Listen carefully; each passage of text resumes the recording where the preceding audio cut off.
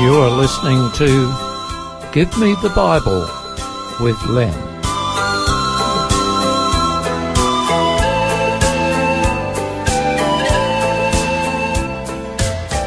Today's program is entitled Abraham.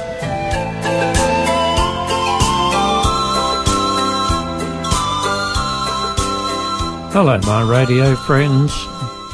Welcome to today's program. Have you ever noticed that there's a recent trend to give newborn babies old-fashioned names? Listed in the first third of the top 100 names for girls are Emma, Isabella, Charlotte, Lily, Abigail, and Hannah. And listed in the first third of the top 100 names for boys are Noah, that's number 3, Elijah, Jacob, Benjamin, Caleb, and Isaiah. Abraham is an old-fashioned name, referring to someone who lived approximately 4,000 years ago. And today we'll consider some aspects of Abraham's life and draw some spiritual lessons from them. Abraham was a character who had a name change. At first he was known as Abram, which means High Father.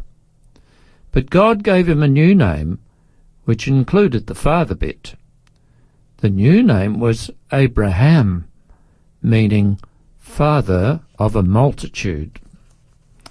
And Abraham's wife was Sarai, meaning princess. Her name was changed to Sarah, meaning mother of nations. These days, when parents name their children, not much thought is given to the meaning of names. Usually the sound of the name is much more important. But earlier on in the history of humanity, names had significance. Some Australian place names reflect this naming trend. Here are 2 examples. Glue Pot is an apt name for a station property in South Australia where, when it rains, the soil is very greasy and sticky. Another one, Cape Catastrophe, near Port Lincoln, was named by Matthew Flinders after 8 of his sailors were lost when their boat capsized.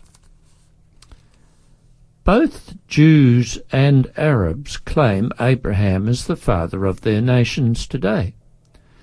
So the name God gave Abraham proved to be correct. But why is Abraham important to people living in the 21st century? Simply this: Abraham was a man of faith. He trusted God implicitly. There were a number of significant incidents in Abraham's life that demonstrated that implicit trust, and we'll consider those soon. But there were other incidents where Abraham did not seem to trust God. So it's rather strange that the Bible records Abraham as a man of faith, even though he left God out of the picture when faced with some tricky situations. But I'd like to suggest to you that God is more interested in the trends in people's lives than the little aberrations. I'm very glad that God is not like some match score recorder, giving ticks for good points and crosses for bad points, and then deciding our eternal destiny on how many good points or bad points we might have scored. From some of the stories recorded about people in the Bible, it is quite clear that some individuals had spent most of their lives doing bad, yet had a turn of heart late in their lives and were forgiven and counted as righteous before God. Take, for example, the thief on the cross. Hours before he died, he acknowledged his wrongdoing and was forgiven. I think the story of Abraham gives us hope. Abraham made some very significant mistakes, and in those mistakes he showed a complete lack of trust in God. However, the trend in his life was to trust God, even though he was not able to see the outcome or know how what God promised might come about. In that sense, Abraham echoes the words of Jesus, who proclaimed, "Unless you change and become like little children, you will never enter the kingdom of heaven." And that's from Matthew chapter 18, verse 3. One characteristic of little children is that they mostly do not question what they are told. They accept it as truth. For example, little children accept Father Christmas as fact. When they are older and begin to reason for themselves, they realize that Father Christmas is a fable. Abraham accepted what God revealed to him, although it seemed impossible for some of those things to come about. In the book of Hebrews chapter 11, there are 4 situations recorded about Abraham's life where he acted out of faith, that is, trusted in God, even though he was not able to figure out the outcome. There are always people out there who try to disprove the Bible, and the existence of Abraham is one of those cases. But along with that, the skeptics need to also disprove what the Bible associates with Abraham. There, their arguments collapse, because archaeology confirms and supports those other things. Now, in Genesis 11, verse 31, we're first introduced to Abraham. The Bible simply states, Terah, that's Abraham's father, took his son Abram, his grandson Lot, son of Haran, and his daughter-in-law, Sarai, the wife of his son Abram, and together they set out from Ur of the Chaldeans to go to Canaan. But when they came to Haran, they settled there. Now, going back to the previous point about archaeology, archaeology has confirmed the existence of Ur and Haran. The skeptics need to consider this before they pronounce that the story of Abraham is a myth. But I'm convinced that the Bible is true. I'm convinced it can be trusted. And I'm convinced that Abraham did exist, and the stories about him are correct as stated in the Bible. You know, as more and more archaeological digs occur, and the more finds are made that confirm the biblical record to be unerringly true. On the other hand, never do those finds show that the Bible is false. Abraham's first example of faith is mentioned in Hebrews 11, verse 8. The text says, "By faith Abraham, when called to go to a place he would later receive as his inheritance, obeyed and went." I don't know how God spoke to Abraham, but Abraham was told to leave where his father and other family were living at Haran and to go. But where? God would show him where after he left. Now, isn't that really something? Abraham packed up his stuff. He obeyed God, collected his animals, gathered his family, said goodbye to his father and other relatives, and left, trusting that God would show them where to go. Now here's the lesson. When God calls you, you need to trust him. Sometimes it's not clear where you might end up and what may happen to you. Sometimes you might have to leave family and security behind.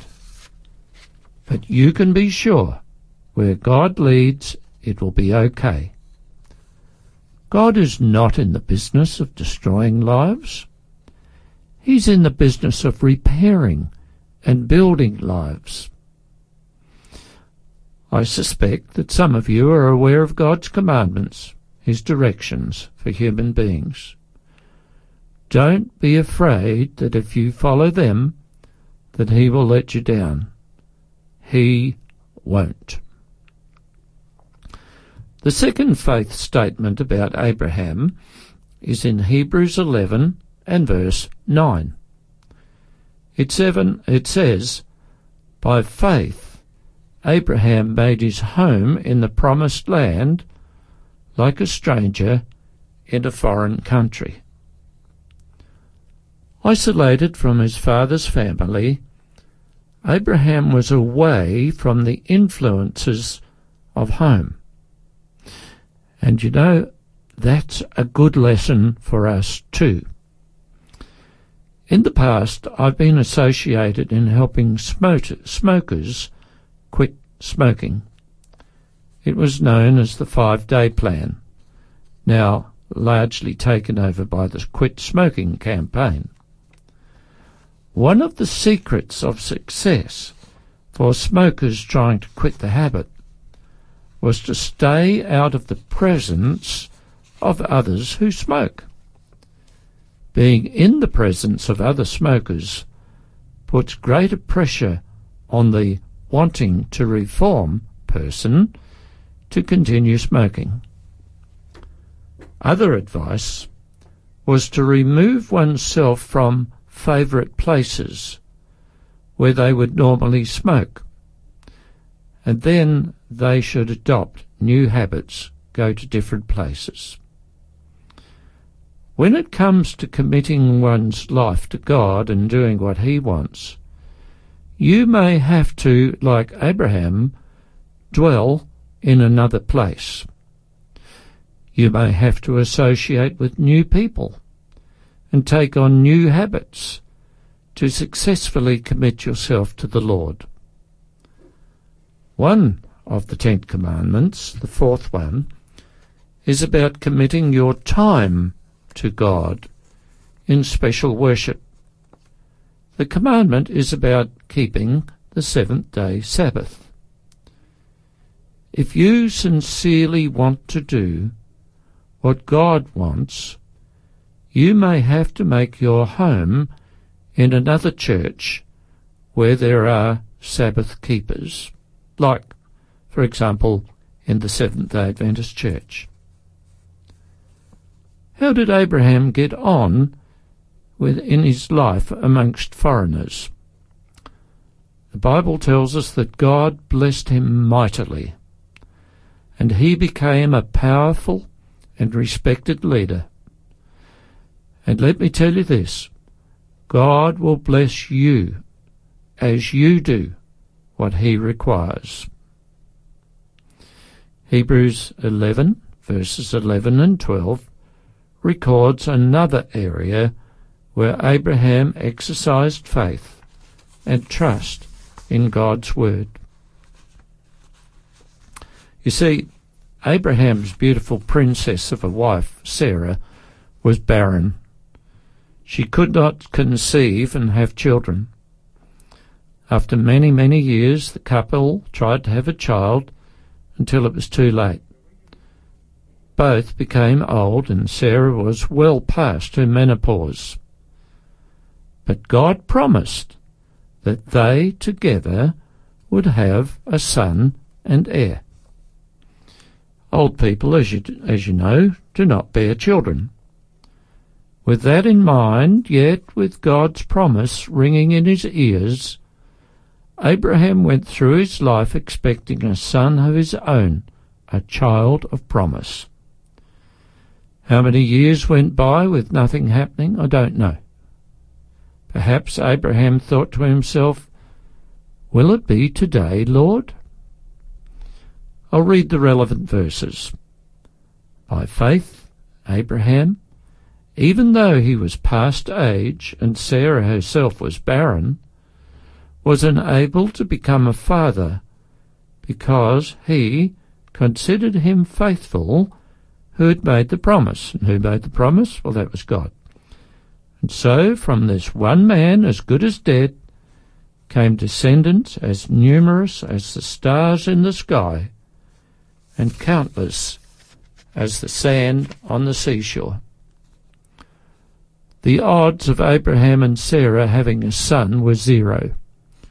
Sarah was barren and past childbearing age, and Abraham was considered past it as well. But the Bible says God enabled Abraham to become a father. Abraham trusted, and God enabled. Jesus pronounced to his disciples, "With man this is impossible, but not with God, for with God all things are possible."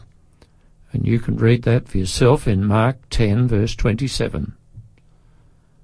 I wonder if Abraham realised that. I wonder if you realise that.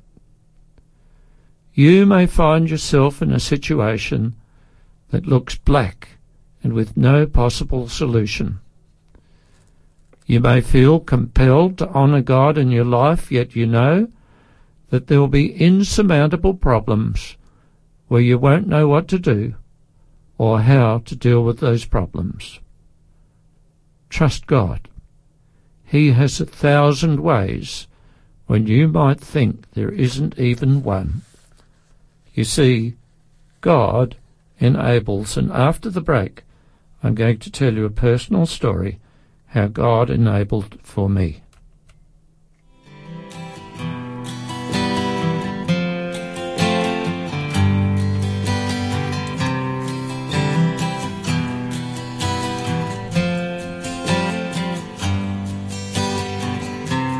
I'm unhappy and feeling lonely, and this whole world of mine comes tumbling down. You are the someone on whom I can depend. I'm never lonely knowing you're my friend. I get crazy, you understand me. You overlook the things I don't mean to say. You're there beside me whenever things go wrong. I'm never lonely knowing you're alone. You and me, the two of us together, we go on and face the world, whatever happens. No matter what gets in our way, we'll see it through from day to day. Right up until the very end, it's gonna be me and My friends, I want to tell you, trust God. He has 1,000 ways when you might think there isn't even one, because God enables. At one stage of my life as a professional photographer, I was contracted to photograph university and college graduates as they received their degrees during graduation ceremonies in the Festival Theatre in Adelaide. For several years all went well, but then they decided to change the award dates to be on a Saturday. There was a big problem for me as I honoured God by keeping the Sabbath holy. I pondered and agonised about what I could do, but I could not compromise my principles. My duty was clear. I needed to keep the Sabbath.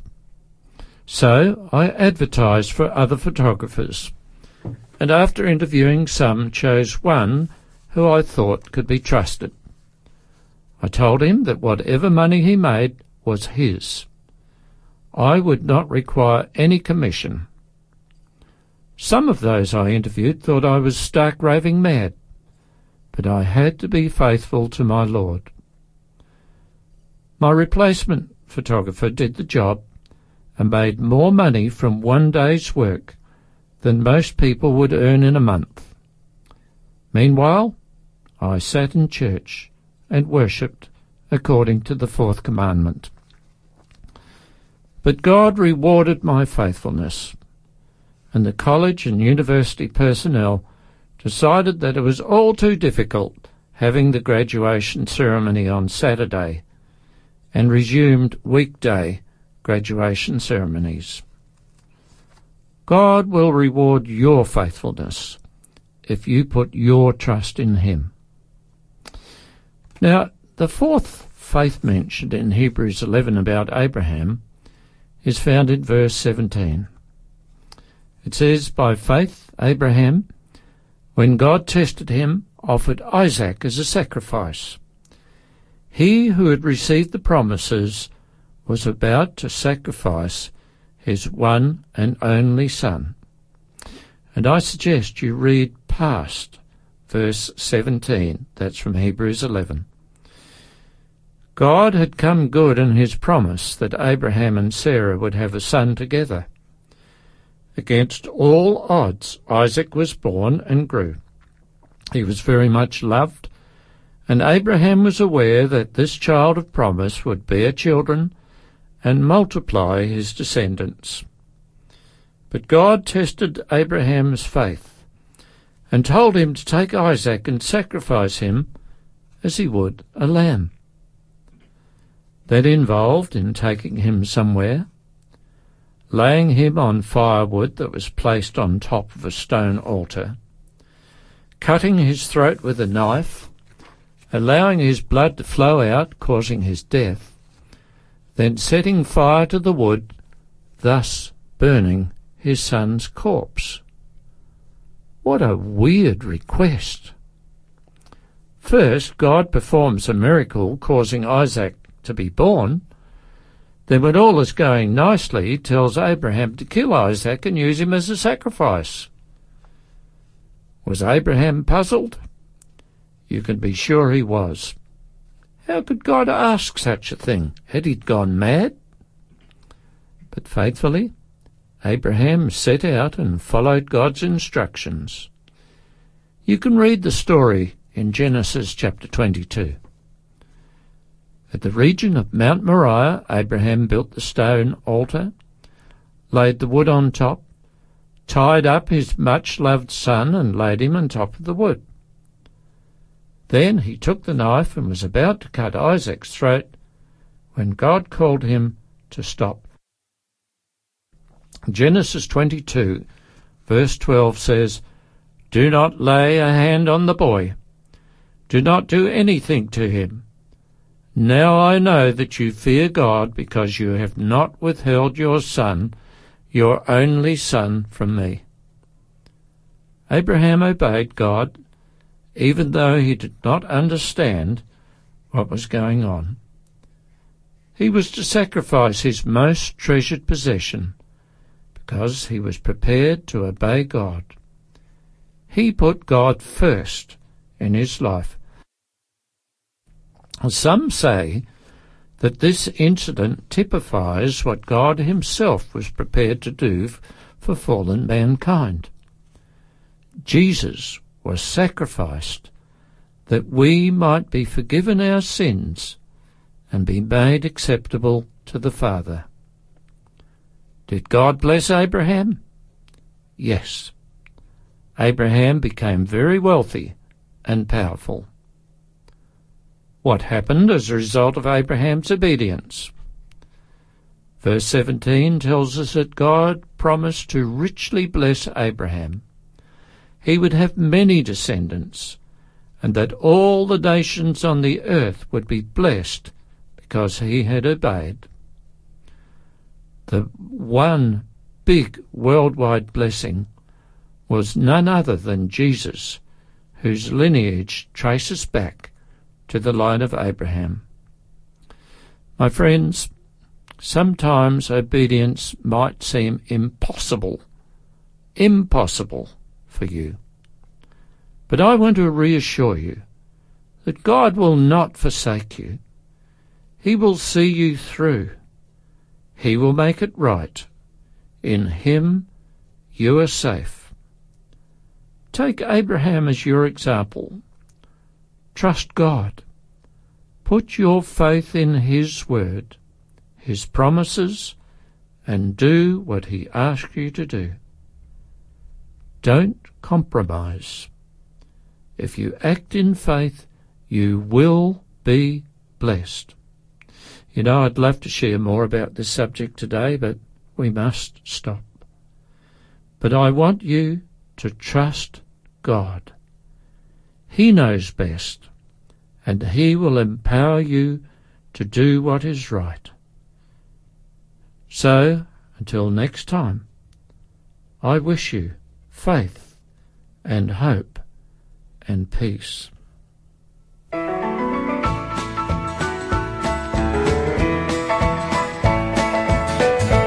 Oh, they tell me of a home far beyond the sky. Oh, they tell me of a home far away. Oh, they tell me of a home where no storm clouds rise. Oh, they tell me of an unclouded day. Oh, the land of cloudless day.